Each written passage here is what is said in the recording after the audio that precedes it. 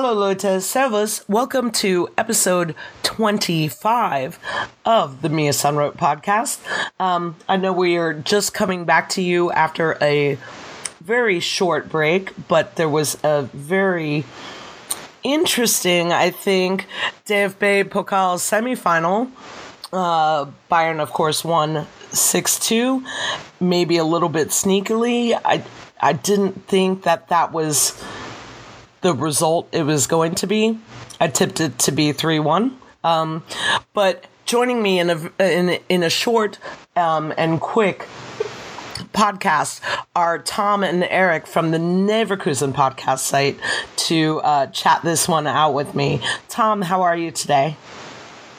Yeah, hi. Good to talk to you. Slowly recovering. I think we might all be slightly recovering. And Eric, how are you? I'm doing well, thanks, Susie. Good to talk to you. Yeah, it's always lovely to have you on. And Tom, thank you for joining us today as well. So those two, you two, were actually at the match in Leverkusen. And Tom, can you start? What was the feeling like surrounding the game, and just give me kind of an idea of the stadium atmosphere? Well, generally, the feeling I think was remarkably positive. I work with a lot of Cologne fans in this, and I think Leverkusen are going to do it, and I think there was a lot of positivity going into the match from all the Leverkusen fans that I bumped into and spoke to.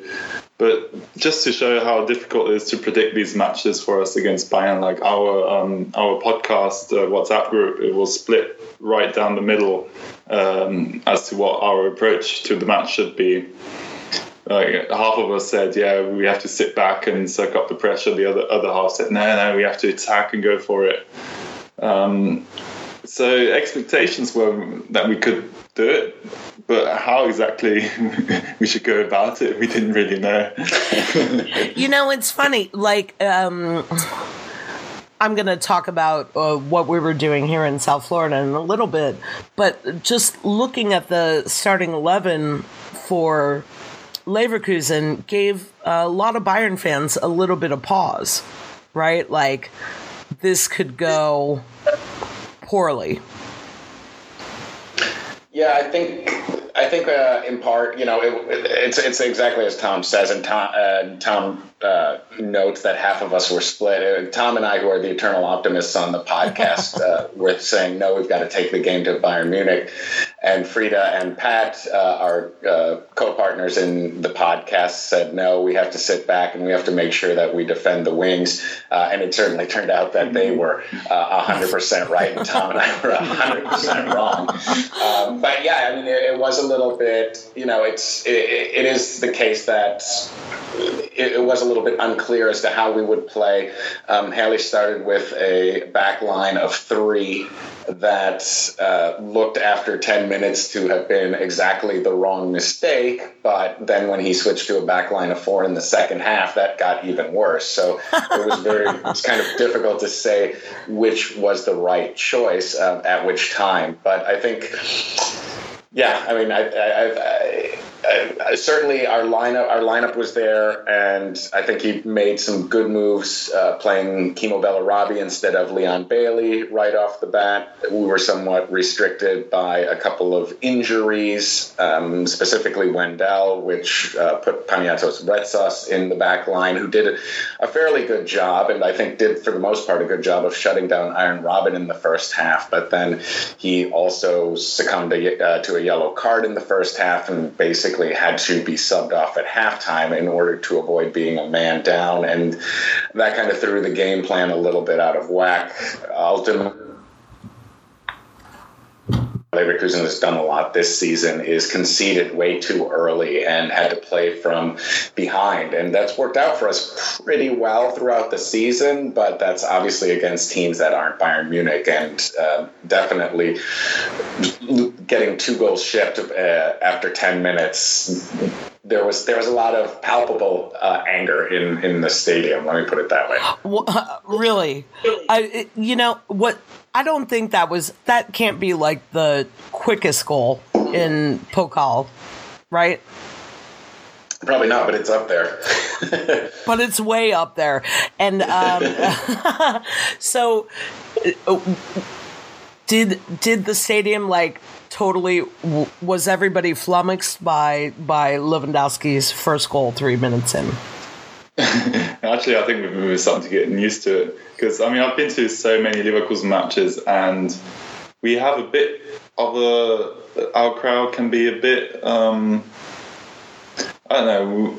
Like we have quite high expectations of our team, and if things don't go right, you can hear people sort of voice their sort of disapproval, but feel everybody's disapproval.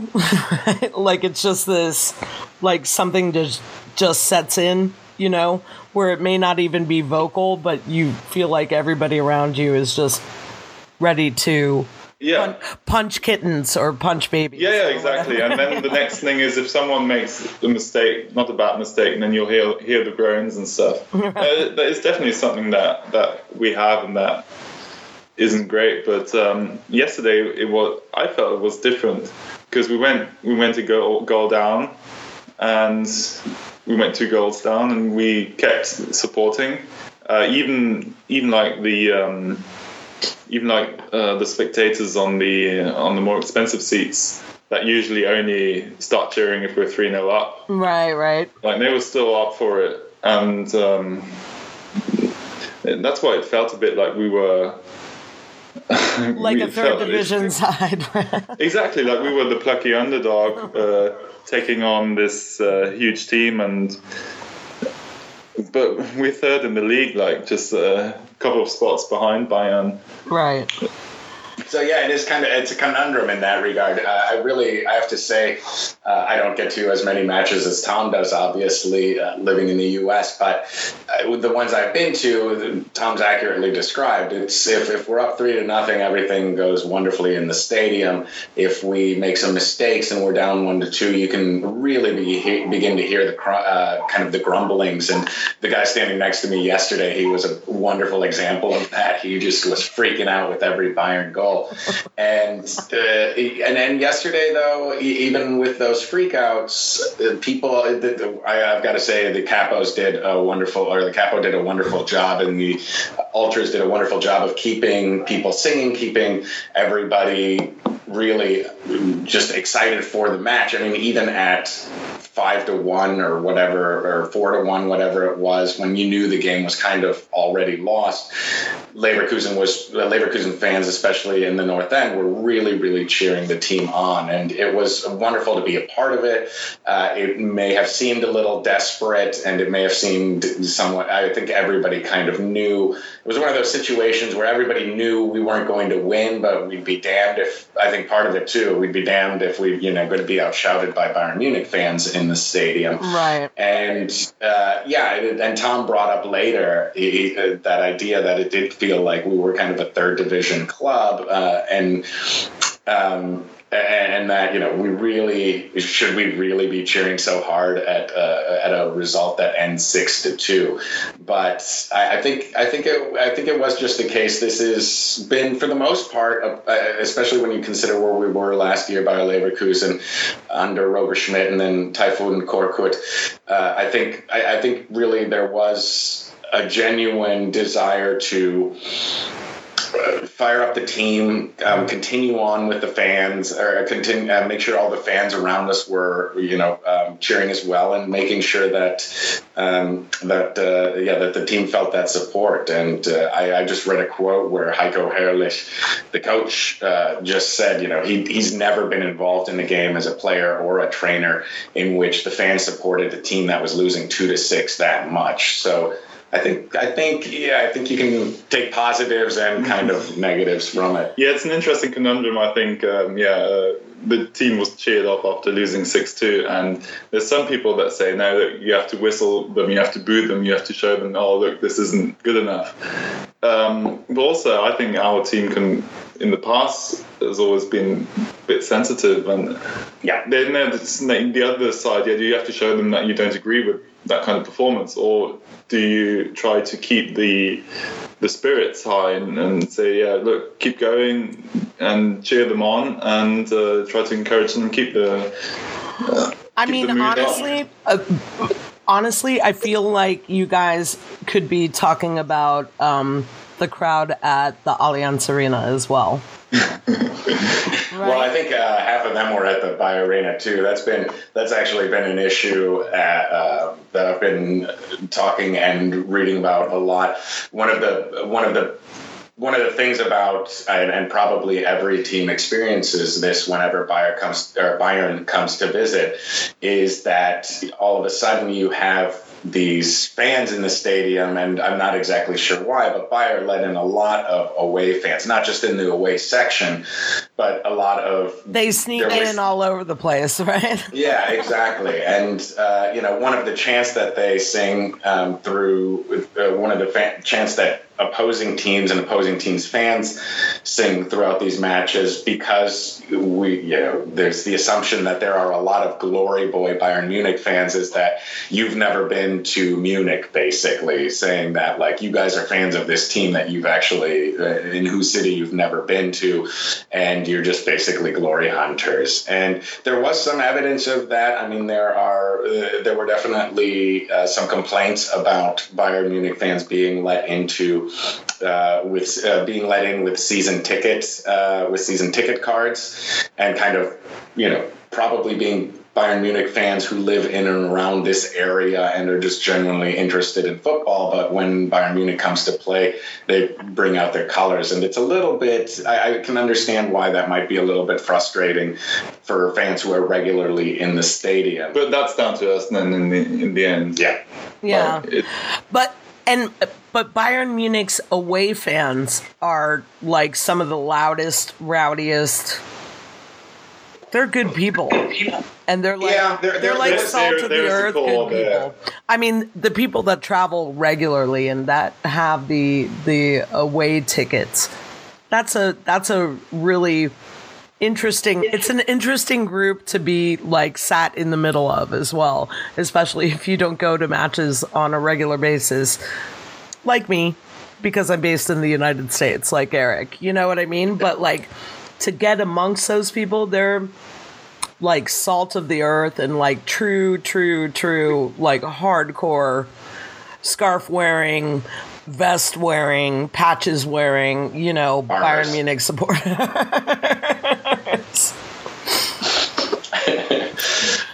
No, I mean, it was, they did they definitely, especially the away section, basically did a pretty damn good job throughout the entire evening. And not that it was difficult after losing 6-2, winning 6-2, but they did a really good job of firing up the team. And there were probably too many other Bayern Munich fans sprinkled out throughout the stadium. As a matter of fact, it came to a fight, I think in the second half in the E block, which is to the right of the north end. And you could tell it was just Leverkusen fans and Bayern Munich fans who got a little bit too close. And Sandro Wagner, he was nobody likes him.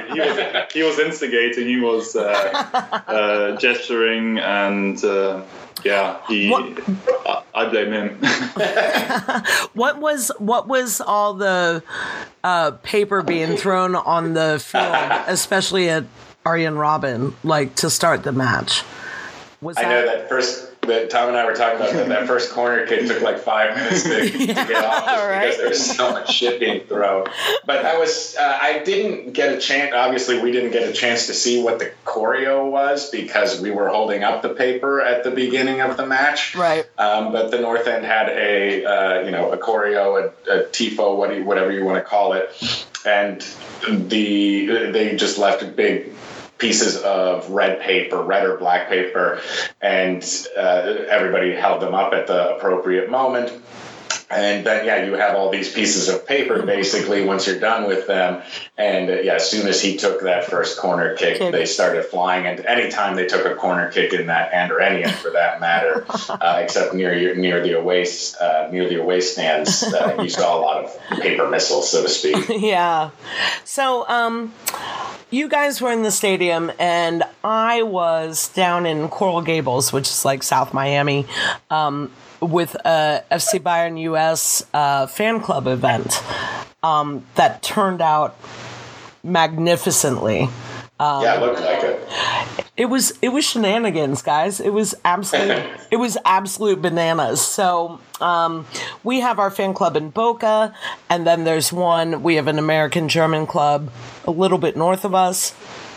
They came down, met us in Boca, and we took a bus down together to meet up with the Miami people. And I was kind of not co-chair, but I was partially involved in planning the event with the FC Bayern US office. And we didn't expect the amount of people that we got. Lothar Matthäus came in and signed autographs and took pictures before the match. And it was so overwhelming that he had to do it at halftime as well. Originally, I was supposed to have an interview with Lothar post-match, but because everything was so, bananas and busy, that didn't happen. But, man, it was awesome.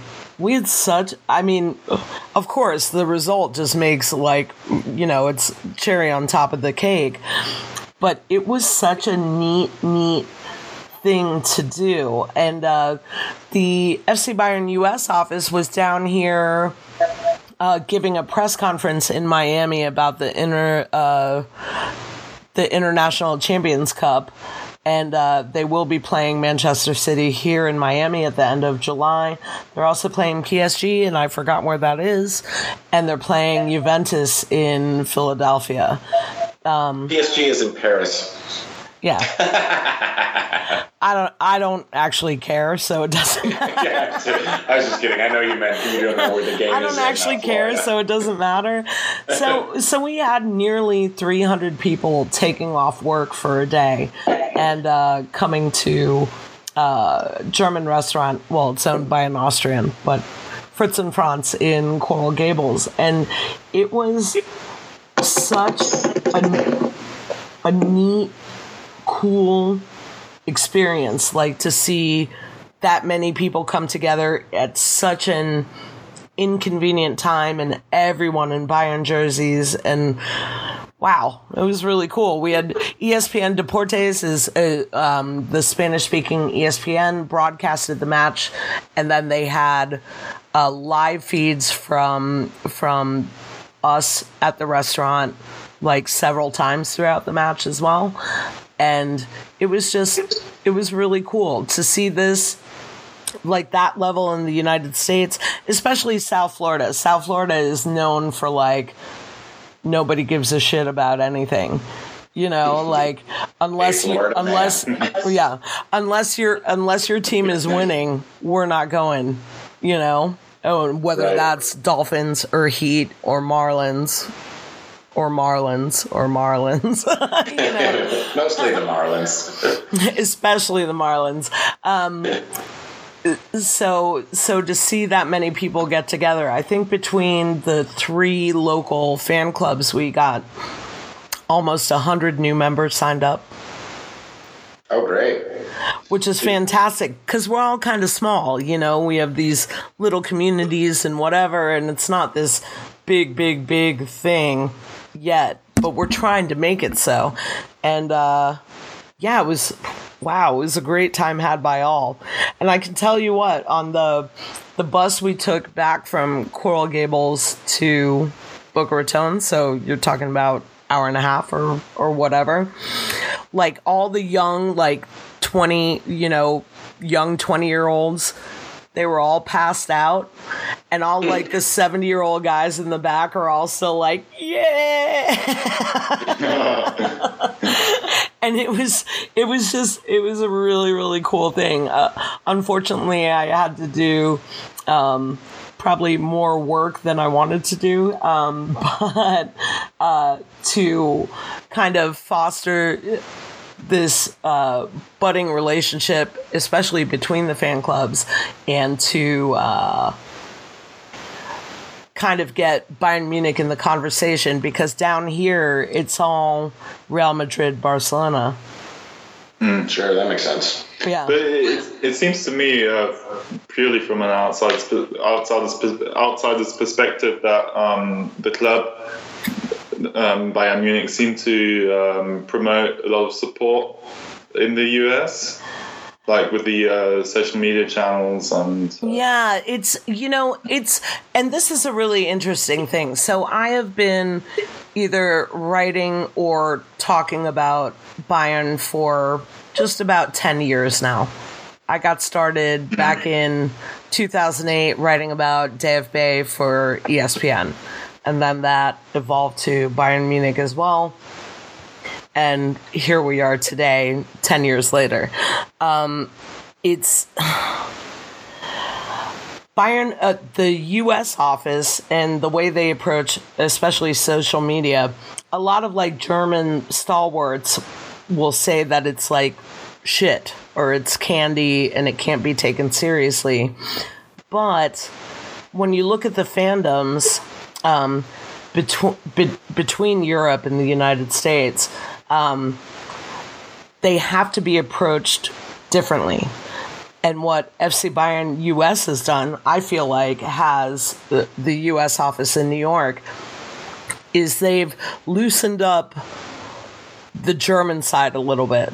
Do you guys know what I'm talking about? Yeah, absolutely. I think that's very important, because in German supporters culture, there is a lot of focus on tradition and certain ways of doing things. And like social media is definitely one that isn't readily accepted. So I think it's important to change things up for the market you want to reach. Yeah, absolutely. And I feel like the US account for Bayern kind of spearheaded this whole thing into where all the other Bundesliga accounts kind of had to let go of themselves a little bit and be funny and be cool. And I think it's a really, really, it's a neat relationship that I think helps everyone in the Bundesliga as well. I think our two clubs have a good rivalry. Yeah, totally fun on Twitter. Really, really fun on Twitter. And I love that sort of stuff, but I can understand from like a German standpoint where people are like, that's crap. This shouldn't be happening. This is, whatever for your club or my club too. You know what I mean? And it's just sort of this dragging everyone into the future where we maybe don't have to take football so seriously all the time. Yeah, but I think generally that is the thing, like this side of the Atlantic, we don't like you inventing our stuff new. Like be it pizza, be it right. English accents. No, everyone here loves English accents. Don't get me wrong, myself included. I'm raising my hand in case you can't. No, I mean the other way around. I mean, we over here we don't like. That is the general thing that they don't like. You reinventing the accents, but I think languages doesn't belong to anyone. I think it's right. Eric, how are you feeling about this? The approach that Bundesliga clubs are taking to like US based Twitter accounts and such. Yeah, I mean, I'm a fan of social media. I'm especially a fan of Twitter. and it's a great way to keep up with news. And I do like if you just compare the two Bayer Leverkusen accounts, the American account or the English account is much more lighthearted and much more interactive with fans, which I think obviously is important in order to gain and increase your fandom. And the German one's interesting, but it tends to be a little drier and more just informative than entertaining. But I'm kind of two ways about it. I think for the most part, I'm generally in favor, but it can be a bit much sometimes. And I do find the whole, GIFs, memes, etc. It sometimes gets a little bit in the way of the actual team. And sometimes I would say my biggest criticism would be that it focuses too much on individual players at times than the team itself. But I understand Germany wants to grow the game, especially internationally. And I think it's important to some extent to do that when your rivals are the English League or the La Liga, for example, who have a little bit more traction in other parts of the world. So it's interesting to observe. Mostly for it, sometimes annoyed by it, but for the most part, if it puts more people in touch, and for myself, and assuredly for you as well, since we're not located in Germany, it does sometimes make it easier to get in touch with people who do have a closer physical and proximal relationship to the team than we have. Yeah, I find it kind of interesting. So I missed when Bayern came here. Was it last year? Maybe 2 years ago. But I was at in 2014, after Pep had just been hired. I was at the Portland and New York events for Bayern, and I was writing for ESPN at the time. ESPN. Mm-hmm. And I only got basic press passes. No on field, no anything. Just, you can be in the press box for the event, whatever. Which was kind of stunning to me. Only because I'd been promoting the team for so long in the United States, and I figured, especially writing and working for ESPN, that I might have got a little bit, VIP. Yeah, I think German football is a little bit unique in that there seems to be still maybe an old faction, if you will, or this idea of tradition, and the game is doing just fine within Germany and doesn't need to expand beyond Germany in order to be successful. You and I talked not too long ago about the 50+1 rule, which is something that, whatever way you look at it, and most people seem to view it favorably because it stops somewhat the commercialization of the keeps game. Bayern at the top. Yeah, that too. Wait, did Leverkusen vote for nixing it? I doubt it. No, I'm pretty sure they would have. I mean, Bayern did. Oh, did they? Yeah. Yeah, I have no idea. I didn't, to be honest with you. I'm sorry. Continue. I just wanted to. No, that's a good question. I myself get really. I myself get really tired of that topic because it just sometimes seems like people are clinging on to a fantasy past, not a fantasy past, but a past that isn't going to be a reality in the future.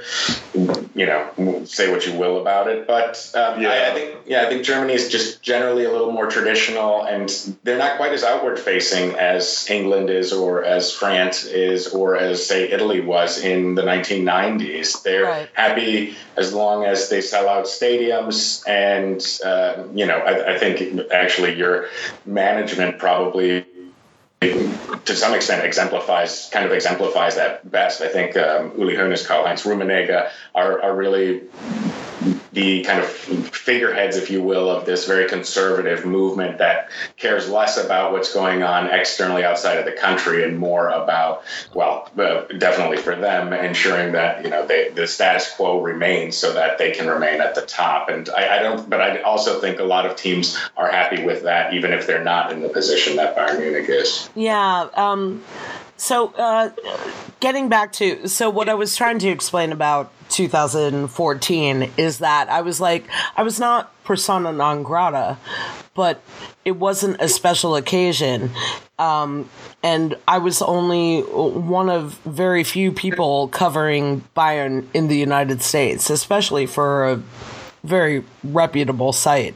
Whatever you think about ESPN FC is whatever, but that's the way that it was. But I can pretty much assure you, for the Bayern visit this summer in late July into the beginning of August, that it's going to be a completely different thing. And this is only because of the FC Bayern US office, right? Where they have fostered a change in the way that they develop fans and develop fan clubs. I think we have probably 140 here in the United States right now. Wow. Yeah, it's a really big deal. And they get people to sign up. I mean, I've been a member for years, right? But I just have the card, you know, I have the membership card and then I get the magazine. That's pretty much, it doesn't really help me to be a member of the club. And most fan club memberships are free to join, free to sign up.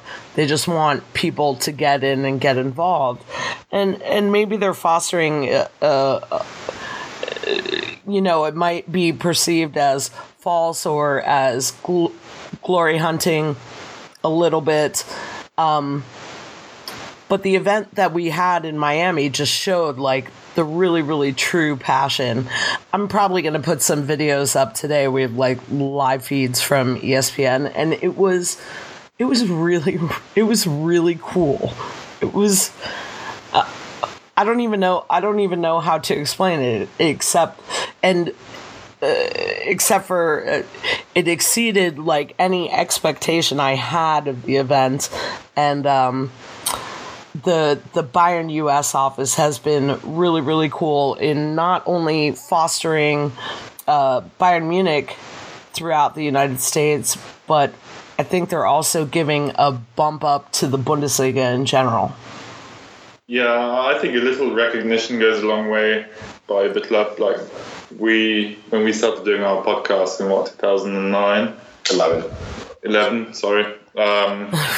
Like the only thing, the closest we got to having any official come on board was have Klaus Schenkman, the stadium announcer, come on.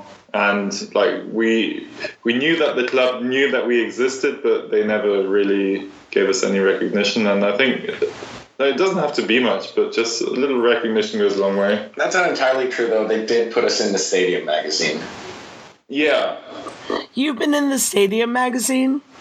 Yeah, we had like a 4-page article. What the hell am I? What the hell am I doing? I'll send you a copy. Tom's looking at me like, "What the hell are you talking about?" I'll send you a copy. That was a finder. We got outpointed too, but we also got in the Stadium magazine. Wasn't that the unofficial one? Yeah, that's the Bayern magazine. How did I miss that? I'll send you a copy. Okay, guys, now I'm just jealous for no reason at all. Anyway, so enough talking about our feelings, and let's have a little chat about the match, right? Sounds good. Okay. So it really couldn't have started better for Bayern, as Robert Lewandowski, a shame that his very handsome face has that huge shiner on it, scored just 3 minutes in. I'm going to do a roll call on the goals, and then we can get into everything. Javi Martinez was the assist for Lewandowski's opener. Just 6 minutes later, Lewandowski got his brace with a revitalized Frank Ribéry assist. And then Bender made it 2-1 in 16 minutes with a Havertz assist, although that was kind of like a ping pong pinball, goal around the box. And then that was like a really, really typical DFB Pokal match, right? Just shenanigans, right? And probably everybody in Leverkusen is like, yeah, we got a chance. And Bayern Munich fans might have been biting their fingers a little bit. And then the match kind of opened up. No goals scored past 16 minutes until the second half, when Thomas Müller scored at 52 minutes with a Thiago Alcantara assist. 8 minutes later, Thiago got on the board with Arjen Robben assist. And then 4 minutes after that, Thomas Müller scored again with another Robben assist. But the best goal of the day was 72 minutes, Leon Bailey's free kick, which was absolutely uncatchable, and it was a beautiful goal. I actually standed up and applauded for that, and people were like, what are you doing? I'm like, what? That was perfect. It deserves applause. And then 6 minutes later, Müller got his hat trick with another Thiago assist. So, Eric, you talked a bit about your impressions for the match. Let's hear for Tom. What were your initial impressions going in? Well, my initial impressions were we looked rattled. We looked completely rattled. We couldn't free ourselves. We couldn't play the ball out of the back. We were even too nervous to just whack it away. I think Eric mentioned fullbacks. I think fullbacks were vital. We didn't manage to control the Bayern wings. Missing Wendell was it was a big blow.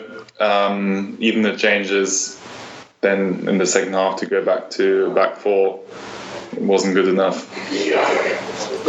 It's it's kind of funny because looking at it from the other side, I thought Leverkusen did really well, not suppressing, but being able to exploit Bayern's half press on the day. Leverkusen had their chances, I think, throughout the match. And it just didn't work out for Bayer Leverkusen, I think. I think some of that credit has to be given to Sven Ulreich, who had a fantastic match, and I think has obviously been a surprise and an incredible gift. And hats off to you guys for ever signing him, because he's been fantastic this season, and he made a couple saves. The one off of Bellarabi from the corner kick that really prevented the 2-2 before the half was a fantastic save, where he had to react at the last second and get it out of there. There was another at the beginning of the second half when Kevin Folland and I can't remember who else, it might have been Bellarabi, had almost a double chance at him within about 10 seconds, and he did well in that situation. And basically he stepped up when he needed to, and I think there was probably a little bit of just the fact that they're that was a little bit not depressing for the Leverkusen players, but deflating. That's the word I'm looking for, and that they couldn't get that in. So you have him, you have your keeper playing at a top level like that, and you're going up against a team like Bayern Munich. It's going to be a little bit deflating, and he did exactly what he had to do in those situations. And then, Leverkusen made a couple of mistakes. I think for the most part they did a good job of keeping Robben and Ribéry out of the match. Ribéry had a really nice cross, obviously, for that second goal. But for the most part, I was pretty satisfied with the work that they did on the wings. But yeah, it's just kind of a story of Leverkusen's life, if you will, a little bit. Just unlucky in those situations. Aw, guys. Aw. Susie, I was wondering, you never really had to get out of second or third gear for the whole match. You hammered us 6-2. Does that worry you at all? When you have to, I know it's not that question that's always asked, but does it worry you when you have to actually go against like perform? A big... But this is so funny. So both of you just took away my next two talking points. So I'm like looking at my programming notes right now. I'm like, God damn it. But okay, so Tom, I'm going to answer you first. It's really, really interesting, like, how I personally think mediocre Bayern Munich plays. I don't think it's great. If you listen to my podcast throughout the season, I basically hand it to them every single week, and people probably hate me for that, but whatever. Well, I mean, like, honestly, what else are you going to do? It's not like you can just keep talking about how great, how great everything is. I mean, I love when we lose because I have shit to talk about, basically. And people are like, why are you so excited about the podcast? I'm like, because I have other things to say. I really feel like last season and this, even with Jupp Heynckes back, Jupp Heynckes is not a tactical genius, right? He is a guy. Yeah, I think we all agree. He is a guy that gets players shit together, for lack of a better word. He's a guy who knows the club like right, but he's not reinventing the wheel. No. Right. So, and then last season through Ancelotti up until October, this one, it was just tactically horrible and painful to watch, like, all the time. And it still kind of is. Jupp Heynckes is relying on a 4-1-4-1 for most occasions. And if Javi Martinez is not playing that single pivot, it doesn't work. Yeah. And if Vidal is involved in the midfield, even though now he's out for the season and probably out for Bayern forever. Come back home, Arturo.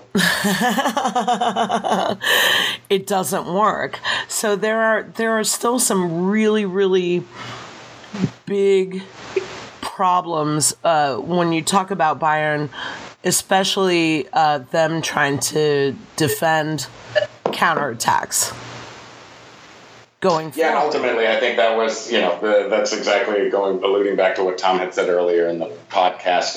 What Leverkusen's strategy should have been, perhaps, would have been to sit back, absorb some pressure, and then counterattack. And counter.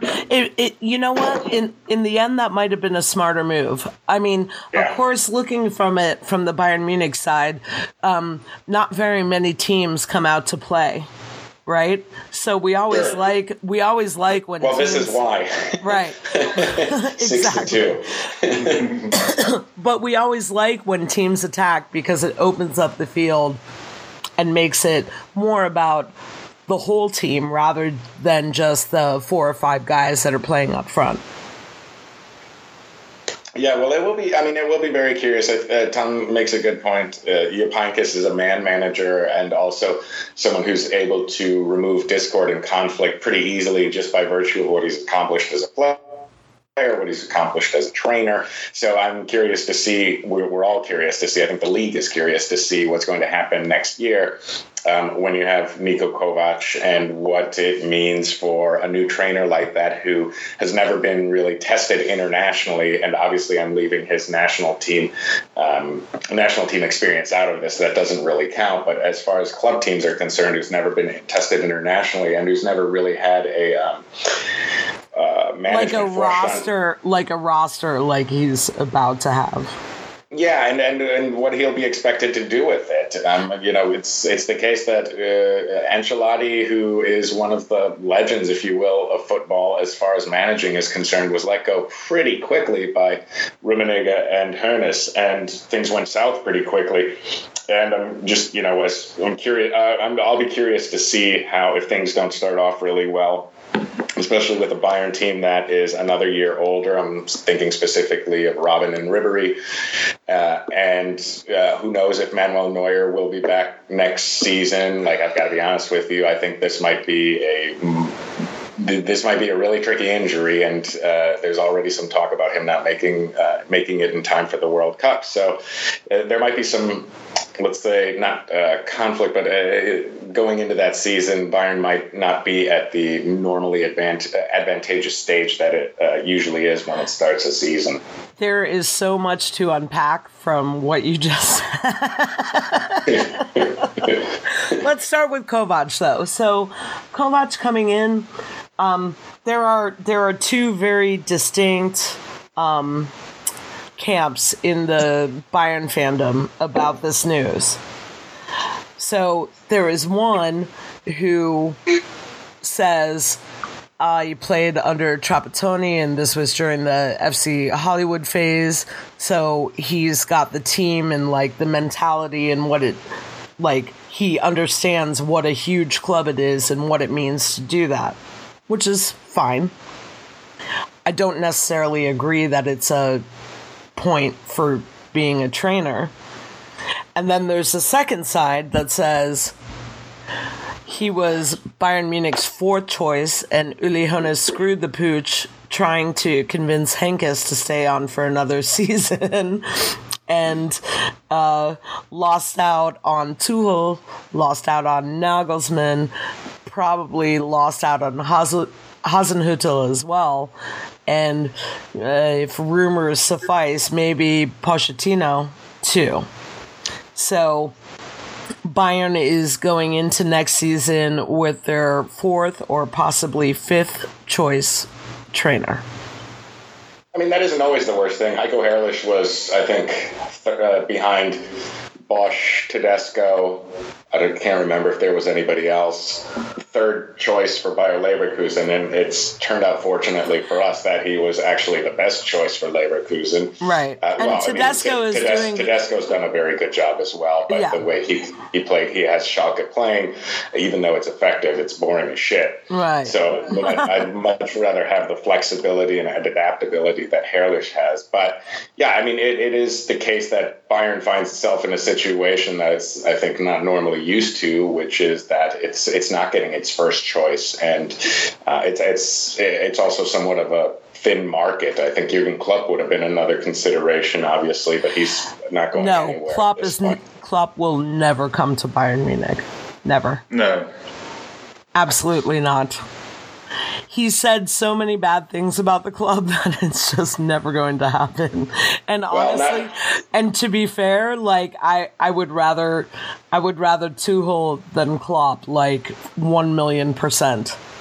I don't know if that makes any sense, but it's a little bit of the same kind of football, although Tuchel tends to futz around a bit more. But Klopp is never going to be at Bayern Munich. I can't ever see it in my lifetime. No, I'm slightly disappointed that it's not going to be Tuchel because, yeah, he's a genius, but he's one of those, he's one of those geniuses who's problematic. Yeah, he would come in. I was kind of disappointed because I would love to see him and Rummenigge and Hoeneß get into it. Yeah, I mean, he's not as bad a control freak as Pep is. Right. But he, as you said, he does like to tinker a lot. Which I appreciate. So, and then there's like, when you take Bayern fandom into account, there's like people that were pro Pep and people that are like massively anti Pep Guardiola as well, right? And it's two very, very distinct, highly opinionated groups. I fall in the former, obviously. If you check my Twitter, my header is Pep. Like you said earlier, you were going to sit in his lap. So oh no, I know. It's very clear. It's very clear where you stand on Pep, or sit on Pep for that matter. Give me some Pep. But I love that flexibility as far as like starting 11s and bringing new things to the table and like trying to grow every player and just get them to be better players or understanding players. And that's something that I feel like that Pep did extraordinarily well. And I have the feeling that Tuchel could have done it too. Now, absolutely. But with Pep, you have to like remember with Bayern comes in this structure, this hierarchy, and if you come in like Pep Guardiola does, and you tell people how you want stuff, and they will have been there 30, 40 years and said, no, look, this is my area of expertise. It'll rub a lot of people the wrong way. And I think that's part of it. I completely agree with you. I love his approach to football and his perfectionism and right. And Tuchel and maybe Nagelsmann on the same level, but to a little bit of a lesser extent. Like if you talk about Nagelsmann at Bayern, you can expect youth to be promoted and brought up. And then he's got the world in front of him as far as like dollar values for players, you know? So. Susie, sorry to interrupt. I wanted to ask you something because this is always one of the things that always bothers me about Bayern Munich is the fact that anytime there's a trainer search, there's always this emphasis on the fact that the trainer has to be able to speak German, that the trainer has to be a German-speaking coach. And I think in 2018, personally, this is just my own personal opinion. I think in 2018, that's a little bit of a too traditional of an outlook on things, and players will get along fine with an English-speaking coach or with a whatever coach it is, with a translator. I mean, for Christ's sakes, I guess this must have been born out of Trapattoni or something like that. I think that it probably was, and that's really interesting. But my bigger point though to that is like, why do they have to go out and say that? You can certainly believe that internally, and you can within the club say, look, we're not getting anybody who doesn't speak German. But the fact that they put it out there all the time, it in my opinion, it just damages a little bit, or it decreases a little bit the prestige of that club. And I don't know, what's your thoughts on that? So I have 3 words for you: Mia San Mia. Yeah, that's not even German. No, that's Bayerisch, which is its own language. But we are who we are, right? Is the translation for that. And that's the maybe best way I can explain it. I find it highly arrogant as well. Don't get me wrong. But that is something that I think will, as long as Kale and Uli are in charge, is never ever going to change. Yeah. I mean, I agree. I think that's the case. But yeah, okay. I'm good. Thanks for answering that, because it is something. It is something that every time I see that, I just have to roll my eyes a little bit. No, I do as well. A little tone deaf. But it's really funny. Like if you go into like the FC Bayern, their YouTube channel and stuff, you see all the guys, like there are mandatory German classes. Yeah, no, Pep was taking German like a year before he even started at the club, right, in New York. Yeah. And Carlo actually managed to a little bit competently speak it as well. But it's mandatory for every Bayern player to take German. And they have hired a guy that specifically works with players full-time to take German classes, which I think it's kind of amazing. I don't know. No, I think that's a good thing in that regard. Yeah, I think integration in a team, especially if you're playing in a foreign country, is a good thing. And I, as a player, I think, and as I am now, would love to be in another country and have somebody who is specifically allotted to me to teach me a language. Right.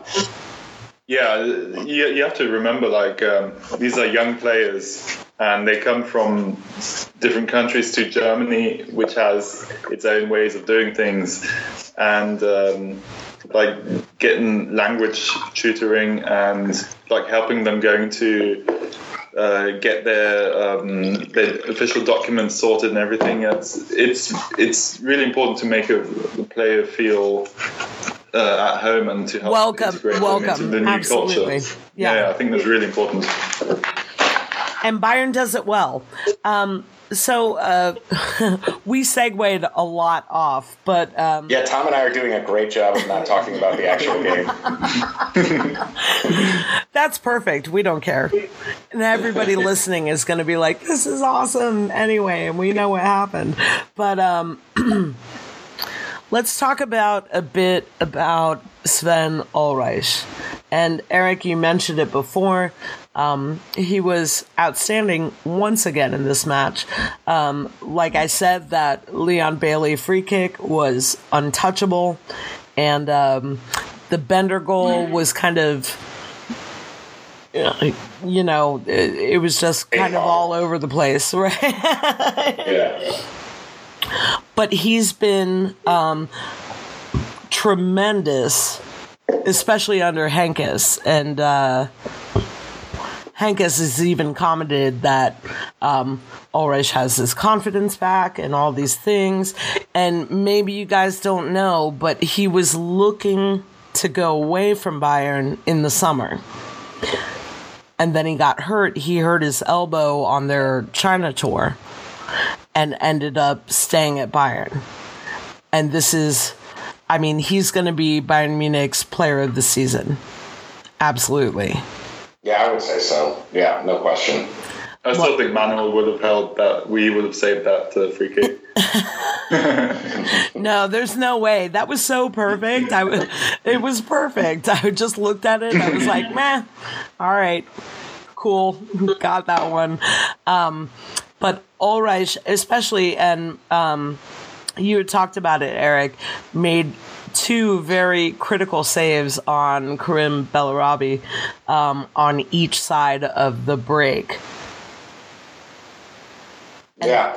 And those are moments that may have changed the tenure of the match or how the match was played. I said that earlier today, actually, to Tom, and he kind of looked at me and rolled his eyes again. And I was forced to admit, okay, yeah, that may have just meant the game would have been 6-3 instead of 6-2.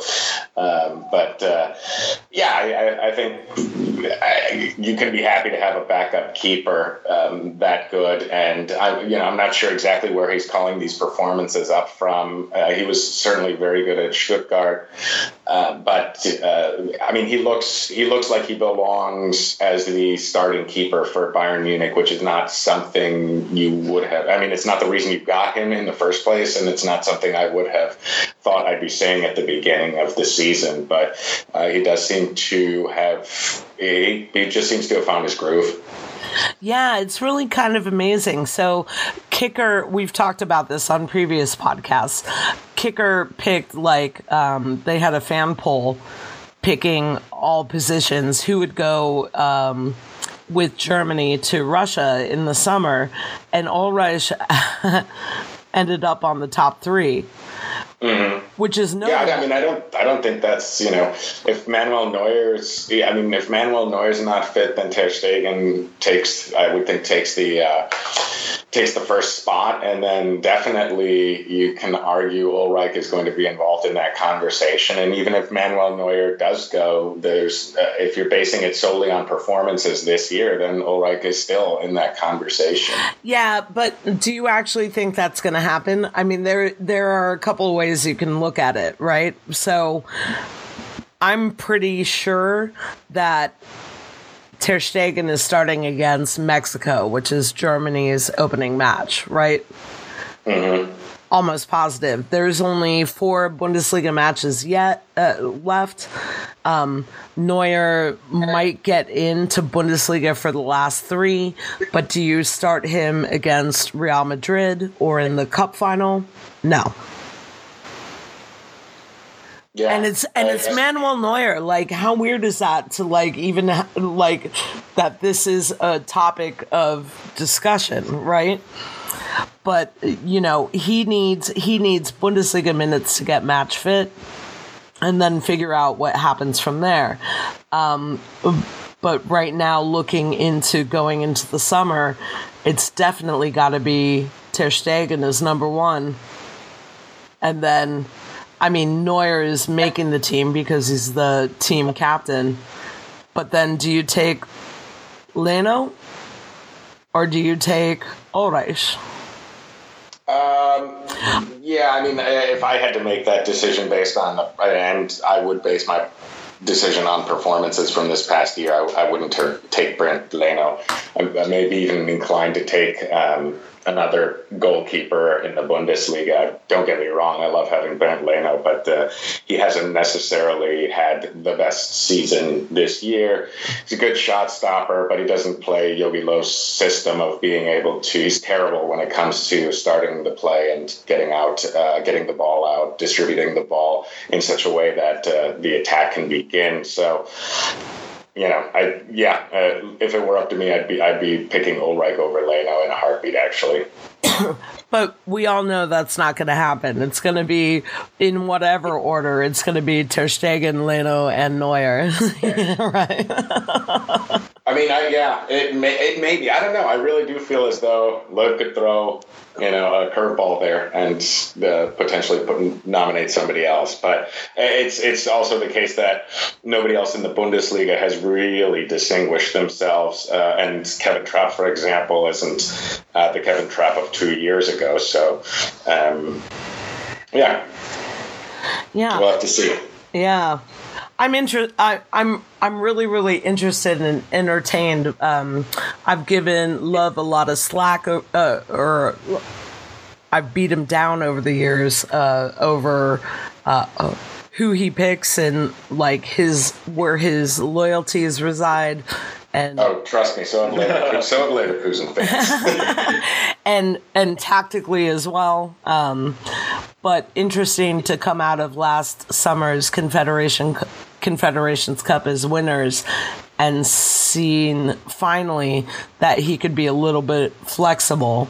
So I'm really curious to see what ends up happening, when we get to the end of May and we see the final 23.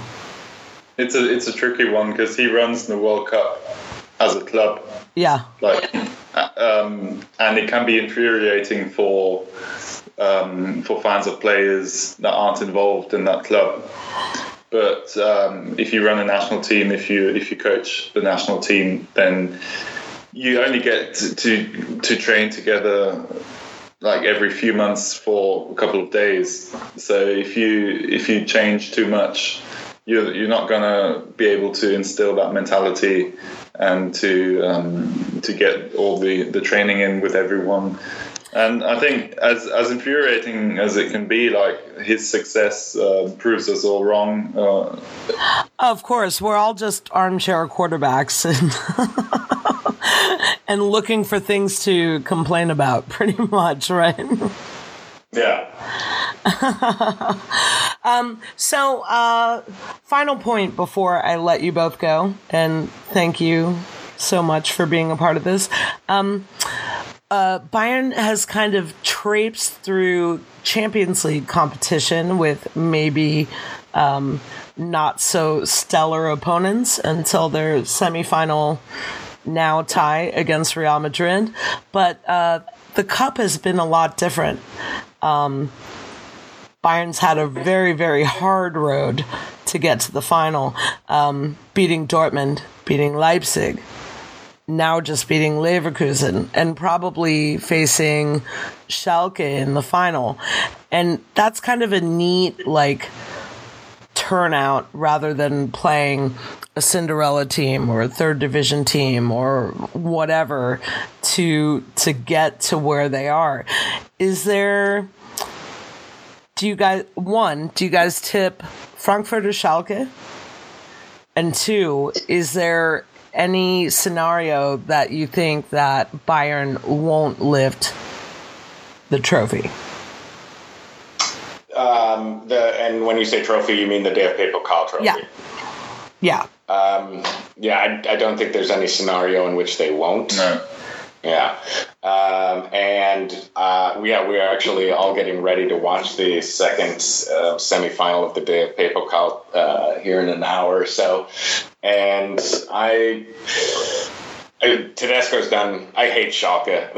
I probably hate them more than Bayern Munich. It's pretty close, but probably actually, unlike most Leverkusen fans, I probably dislike them more than Cologne, to be honest with you. But it's only because I lived very close to Gelsenkirchen, and at the time when I did, a lot of my friends supported Schalke's big rival. Well, Schalke's rivals, big rivals beyond Dortmund, Duisburg, and I'm hopeful that Frankfurt wins this, even though I don't care for them all that much either.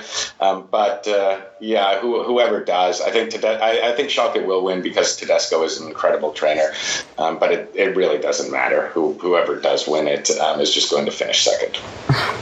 Tom? All Schalke are going to win it. Just to look at the recent run of form, I think Frankfurt won't have enough.